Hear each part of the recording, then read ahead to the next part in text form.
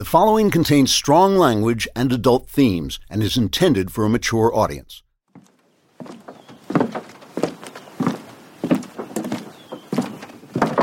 There you are. Isn't it time we got to work? Sometimes an artist's work is sitting still and contemplating the eternal truths. Oh, is that what you were doing? No, I was goofing off. Should I remind you the fate of the world depends on your finishing this? Has anyone ever told you you're beautiful when you're annoying? Only you. Come on, I can take dictation out here. All right. Where were we? Let's see. The foolish but strangely lovable Austin Lively had just learned that the glamorous world of Solomon Vine centered on a corrupt core of sexual abuse when the lovely, but also lovely Jane Janeway called him for help. Austin rushed, rather gallantly I think, to her side to find her covered in the blood of her murdered movie star boss, Alexis Merriweather. Jane was then arrested for murder by Orozco's corrupt coppers, Graciano and Lord. Yeah. I remember every minute of that day. It was long after midnight when I made it back to my apartment.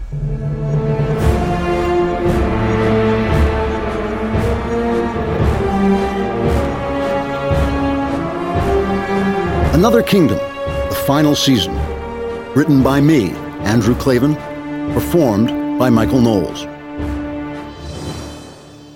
Episode 4, Into the Storm. It was long after midnight when I made it back to my apartment. I went to the police station first to try to see Jane, to try to help her, but there was no chance of it. By the time I got there, the station house was surrounded by reporters, besieged by a giant, pulsing mass of them, like some kind of immense single-cell organism with cameras and microphones instead of pods. Do you have anything to say? They blocked the doors. I couldn't get around them. And as I retreated, the veil between me and my memory finally began to shred and dissipate like mist at morning. I began to understand dimly what was happening, to sense how bad this was. How bad it was, I mean, for Jane. They're all in on it, Oss. Heads of TV stations and newspapers. They make movies and write articles. Yes. Put upon underling cracks and stabs down-spiraling movie star.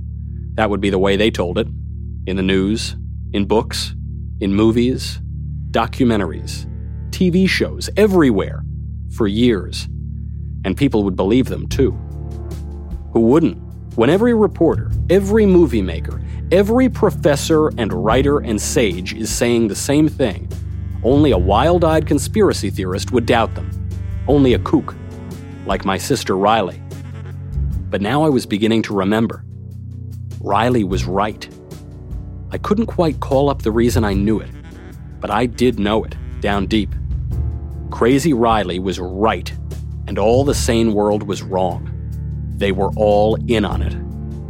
And I was in on it too. You were never here. That was what Graciano had said to me, because the detectives hadn't expected to find me there with Jane, had they? I was supposed to be at Solomon Vine's party, and when they did find me there, they just assumed I would be willing to disappear without making trouble, without leaving a trace. This also I began to dimly comprehend. They thought I was one of them now. They were sure of it. I offered you your life, more than your life. I offered you the life you always wanted. You didn't say no, and now you belong to me. Yes, I was beginning to remember. I was beginning to understand. Finally.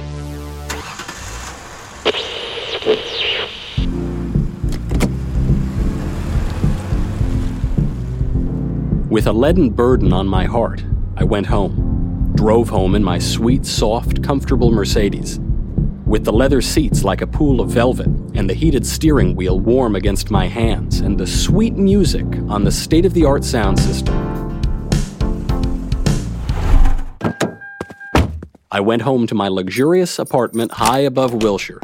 I walked through my apartment door and headed straight to the bar in the corner.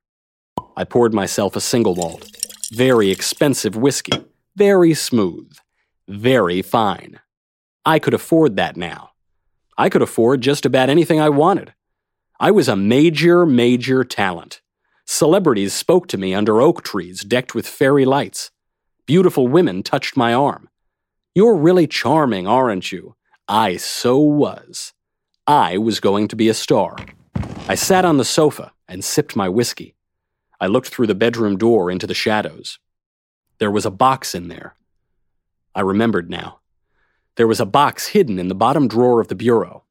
If I opened that box, if I took out what was inside, there would be no going back, no returning to my wonderful new life. If I opened that box, I would remember everything. After a while, I looked down at my glass. It was empty. The malt was gone. There was still time, I thought. I could go to bed, go to sleep, forget. Forget what I did not want to remember. I stood up, still undecided. I stood still, leaning neither left nor right. I tried to think of nothing. I thought, Jane, Jane, Jane. I need you, Austin. Help me. I remembered how she had nursed my head wound when I had shown up nearly dead at her house. I remembered the gentleness of her touch, the tenderness of her voice. I loved her. I had always loved her.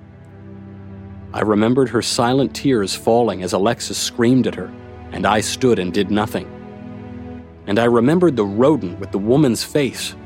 I remembered the Queen in the homeless camp, Riley in the asylum, and the men at Solomon Vine's party.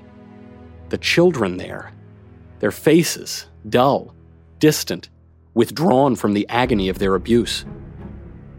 It was all one story.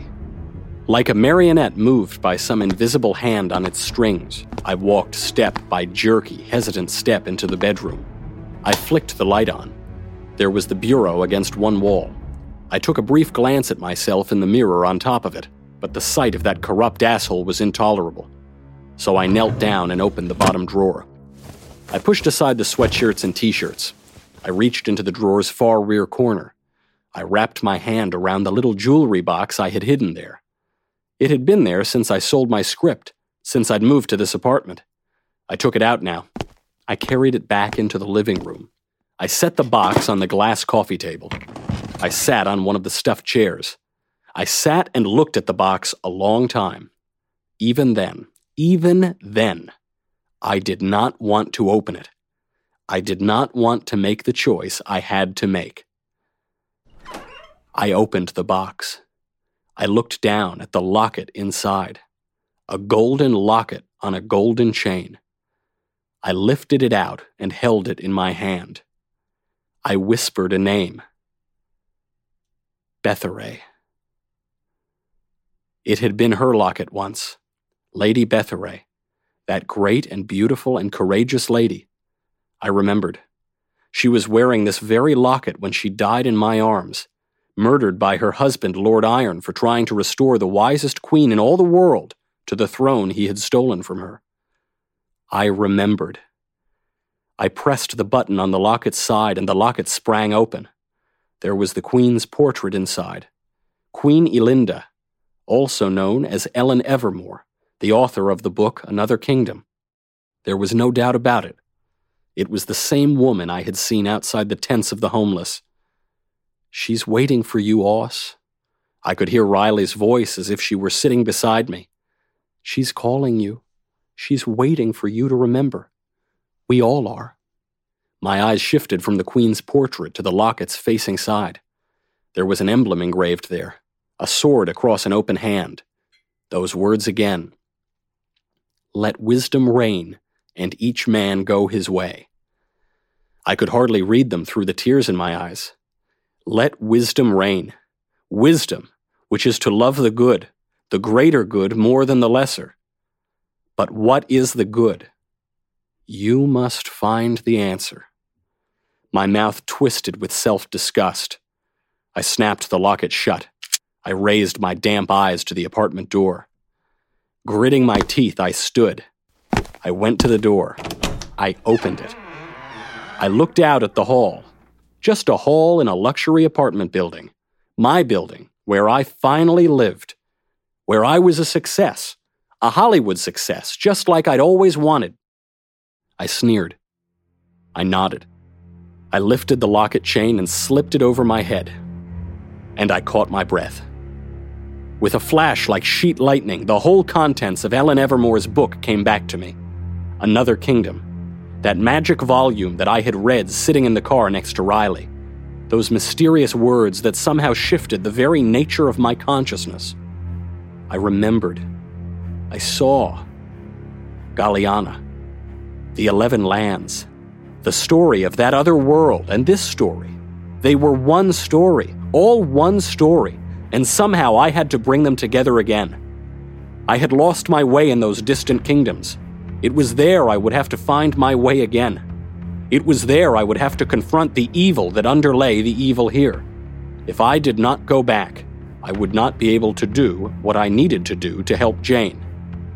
I didn't understand all this, not yet, but I knew it suddenly.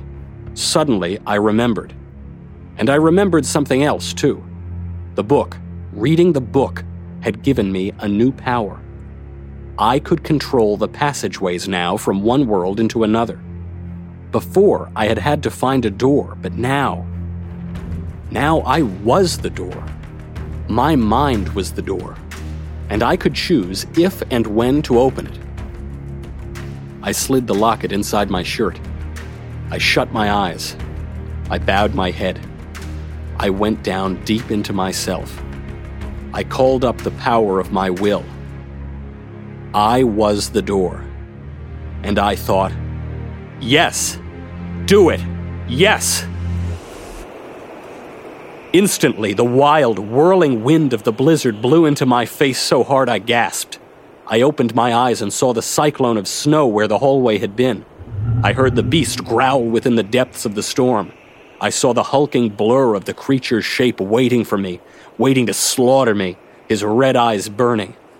As I began to move forward, I felt the liquid metal of Elinda's magic armor spring out of my flesh. I felt her sleek, silver, deadly sword sprouting from my hands. I felt the heavy fur I had been wearing grow up around me. I had forgotten how disorienting it was to make the transition, to step from the ordinary world into the 11 lands. The turbulence and confusion of the storm seemed only a projection of the turbulence and confusion inside me, as I confronted once again, after all these months, how real this mad illusion was, how quickly reality faded to a dream as I moved across the threshold.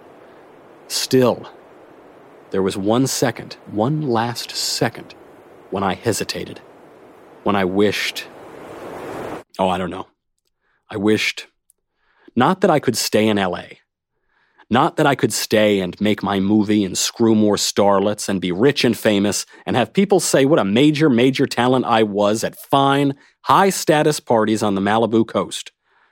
Not that exactly. I just wished the world were different. You know? I wished that Hollywood was different, a place where good things might happen and no harm done. I wished that Solomon Vine was not depraved. I wished that Serge Orozco was not Orozco. I wished my father and mother and brother weren't in league with them, with all of them. I wished that men had honor and women had virtue, and the powerful didn't want all the power for themselves. I wished I lived in a golden age of golden people in a golden land. I wished that wisdom reigned so that each man could go his way. Well, wish away, dude. I charged through the door into the blizzard. With a savage battle cry, I plunged into the swirling snow. After the familiar and luxurious peace of my apartment, the vortex of white and wind was pure chaos, blinding. I felt suddenly weighted by the liquid armor flowing beneath the heavy fur I wore. I felt my face, bared under my lifted visor, pelted hard by the wild blizzard. Confused and afraid, I discovered my sword, clasped in both my mailed hands, was already raised to deliver a slashing strike. Half insane with the unfathomable transition, I rushed at the beast, my mouth jacked wide on a ragged cry. My heart was ablaze with fury and with fear. With his white fur, the creature seemed part of the weather, hard to make out, just a hulking, hungry presence lumbering toward me. Only its eyes, Its ravenous eyes showed clearly, glowing an unnatural red that burned brightly out of the depths of the maelstrom. But I could hear the thing well enough. Even over my own hoarse shout, even through the hoarse and steady roar of the wind, I could hear the Yeti growling low. It was an unnerving sound. Not fierce, no. It sounded to me more like a growl of satisfaction. The beast could smell me. That was the thought that ran through my mind in the seconds before we came together. He could smell me, and he could see me charging at him with his red eyes, and he was growling in anticipation of a fresh kill, a fresh feast, a new pile of bones to add to the others I had seen scattered in the shadows of the cave behind me. Why, oh why, had I ever left L.A.? We drew close to one another. The Yeti loomed out of the blizzard, rearing. As I drew back my sword for the strike, the creature flexed one massive paw so that his claws sprung out like switchblades with a whispered snap. The claws were curved and sharp and daggery. They flashed and vanished and flashed again out of the tempest. One more split second of swirling white confusion, of shouting and growling in the roaring wind. Then, long before my mind could adjust to the staggering, supernatural impossibility of the moment, the fight began. My sword swung down. The beast's claws slashed swiftly from the side. I saw the angle of the attack just in time, swiveled my hands and turned my weapon to block it. My blade and his claws struck each other with a steely sting, lighting the snow with red sparks. The beast's strength was shocking. The force of his blow not only threw my blade easily to the side, it sent me myself lurching over the icy ground. And the Yeti's speed was as awesome as his strength. Before I could recover my balance, he was on me. He swung again, a swipe of those long claws that was clearly meant to take my head off. I ducked. The claws swept over the top of my helmet. As the force of the swing turned the beast to the side, I stepped left, lifted my leg and kicked him as hard as I could in the kidney. The kick had exactly zero effect on the gigantic creature, but it did send me stumbling off in the opposite direction, away from him. And good thing, too, because now the Yeti let out a gonad-chilling shriek of rage and swung a vicious backhand at my face. But because I'd fallen back, the razor-sharp claws missed my nose by half an inch. Then, for a second, the beast's center was open to me. I was leaning away to dodge the backhand, but I changed direction as fast as I could and lunged straight at him, thrusting my blade at his guts. My sword point never touched him. The Yeti continued to come around with the force of his last swipe, and before I could plunge the sword into him, he hit me on the shoulder with his other paw. Luckily, the claws weren't extended, or if they were, they missed me. But I took a full hard shot with the pad, and the creature was so strong, the blow sent me reeling. I stumbled to the side, then fell to the ground, then rolled over and over again through clouds of wet whiteness. For what seemed like forever, the snow swirled, and the wind swirled, and I swirled within them. My fur coat drenched, my face cut raw by the ice covering the frozen earth, my roar of frustration lost in the roar of the wind. I leapt to my feet, but I was totally disoriented. I stared wide-eyed, and for a second, two, all I could see was the white cyclone everywhere. Where was the beast? From which way would he come at me? Then, a roar. Red eyes gleaming. The creature was still there, just to my right. I squared up to take him on, my sword held before me in my right hand, my left hand stuck out into the hurricane wind for balance. I thought the beast would charge again, but he stayed where he was, growling low, that deep, eager growl I could hear even through the storm. I hesitated too, my lungs pumping, my face cold and dripping, my fur heavy with damp. My whole body was still vibrating with the force of that blow. And my mind was as wild as the weather. What the hell was I doing here? Was this even happening? I was supposed to be making this film, not starring in it. I was supposed to be in Hollywood having the time of my life, casting the leads, budgeting the scenes, offering pretty girls bit parts in exchange for sex. But insanely, I was here instead, lost in a blizzard, in a fight for my life. My real life. Because I knew this was no dream. And if I died here, I'd be just as dead in California. My heart pounded. My eyes scanned the whirlwind. I braced myself, trying to ready my mind for the force of the beast's attack. But nothing could have prepared me for what happened next. For a second, the wind subsided. The snow stopped whirling and slanted down hard, pummeling my face like hail. And in that quieter moment, I could hear my own harsh breathing.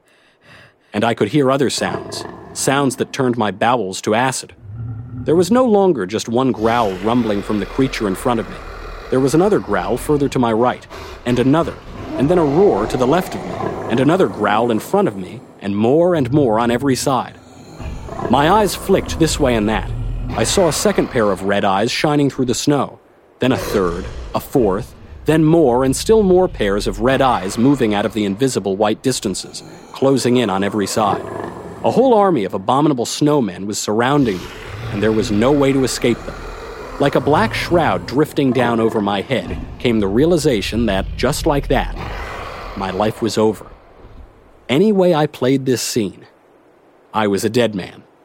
The knowledge made me afraid, yes, but also sad. Wasn't it just seconds ago that I was 13 snazzy stories above Wilshire Boulevard? Wasn't the real world, the real, safe, beautiful, modern American world, only a mere few steps behind me, just through the entrance to the cave? How I wished in my sorrow I were there again, making my picture with Solomon Vine, driving my Mercedes, living my paltry dream, oblivious to this idiot nobility. The hard snow battered me, and the wind chilled me, and the beasts closed in all around me. In that final moment, I did not remember the corruption I'd left behind, or Jane, or Orozco, or anything. I just remembered the weather. There are no blizzards in Hollywood, only sunny days. But wait, I had forgotten something. The book! I had read the book, Another Kingdom. It had changed the structure of my brain somehow. I was the doorway now. My mind was the portal in and out of the 11 lands. All I had to do was reach a threshold, the cave entrance behind me, for instance. Then I could will the door to open there. I could step through and I'd be in my apartment again, my wonderful, luxurious apartment. I didn't know how I'd ever be able to return. Time didn't pass here while I was gone, so the Yeti band would just be waiting for me in this place forever. But I couldn't think about that now. I was surrounded. If I wanted to live, I had to get the hell back to Hollywood. I spun around to dash back toward the cave entrance. And there, towering over me like the shadow of death itself, was an abominable snowman so huge he made the others look like cubs. He growled so loud and deep my whole body vibrated with the sound. His red eyes flashed down at me like two scarlet Klieg lights pinning me where I stood. My jaw dropped in awe at the sheer size of him. I only saw his enormous paw sweeping toward my head the second before it hit me.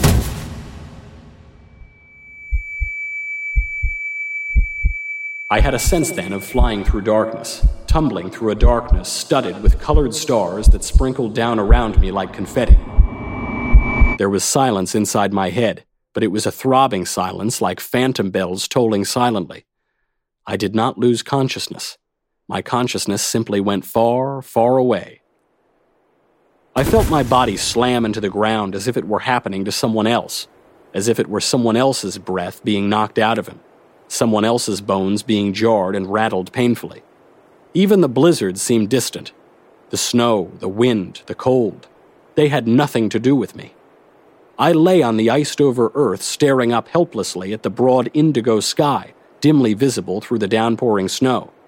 Only vaguely, and without any real emotion, did I understand that the animals all around me were now going to tear me apart and devour my pieces.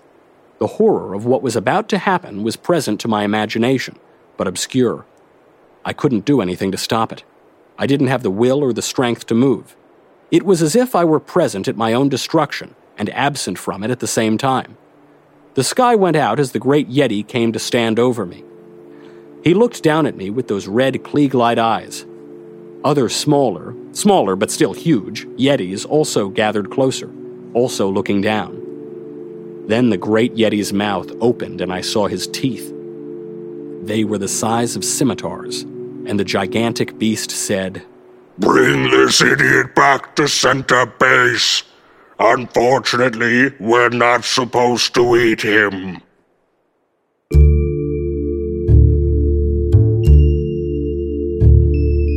Another Kingdom, the final season, written by me, Andrew Klavan, performed by Michael Knowles.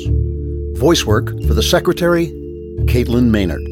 Episode 4, Into the Storm, was directed by Jonathan Hay, produced by Austin Stevens, executive producer, Jeremy Boring, supervising producer, Mathis Glover. Visuals by Anthony Gonzalez-Clark and P.K. Olson. Audio, music, and sound design by Kyle Perrin.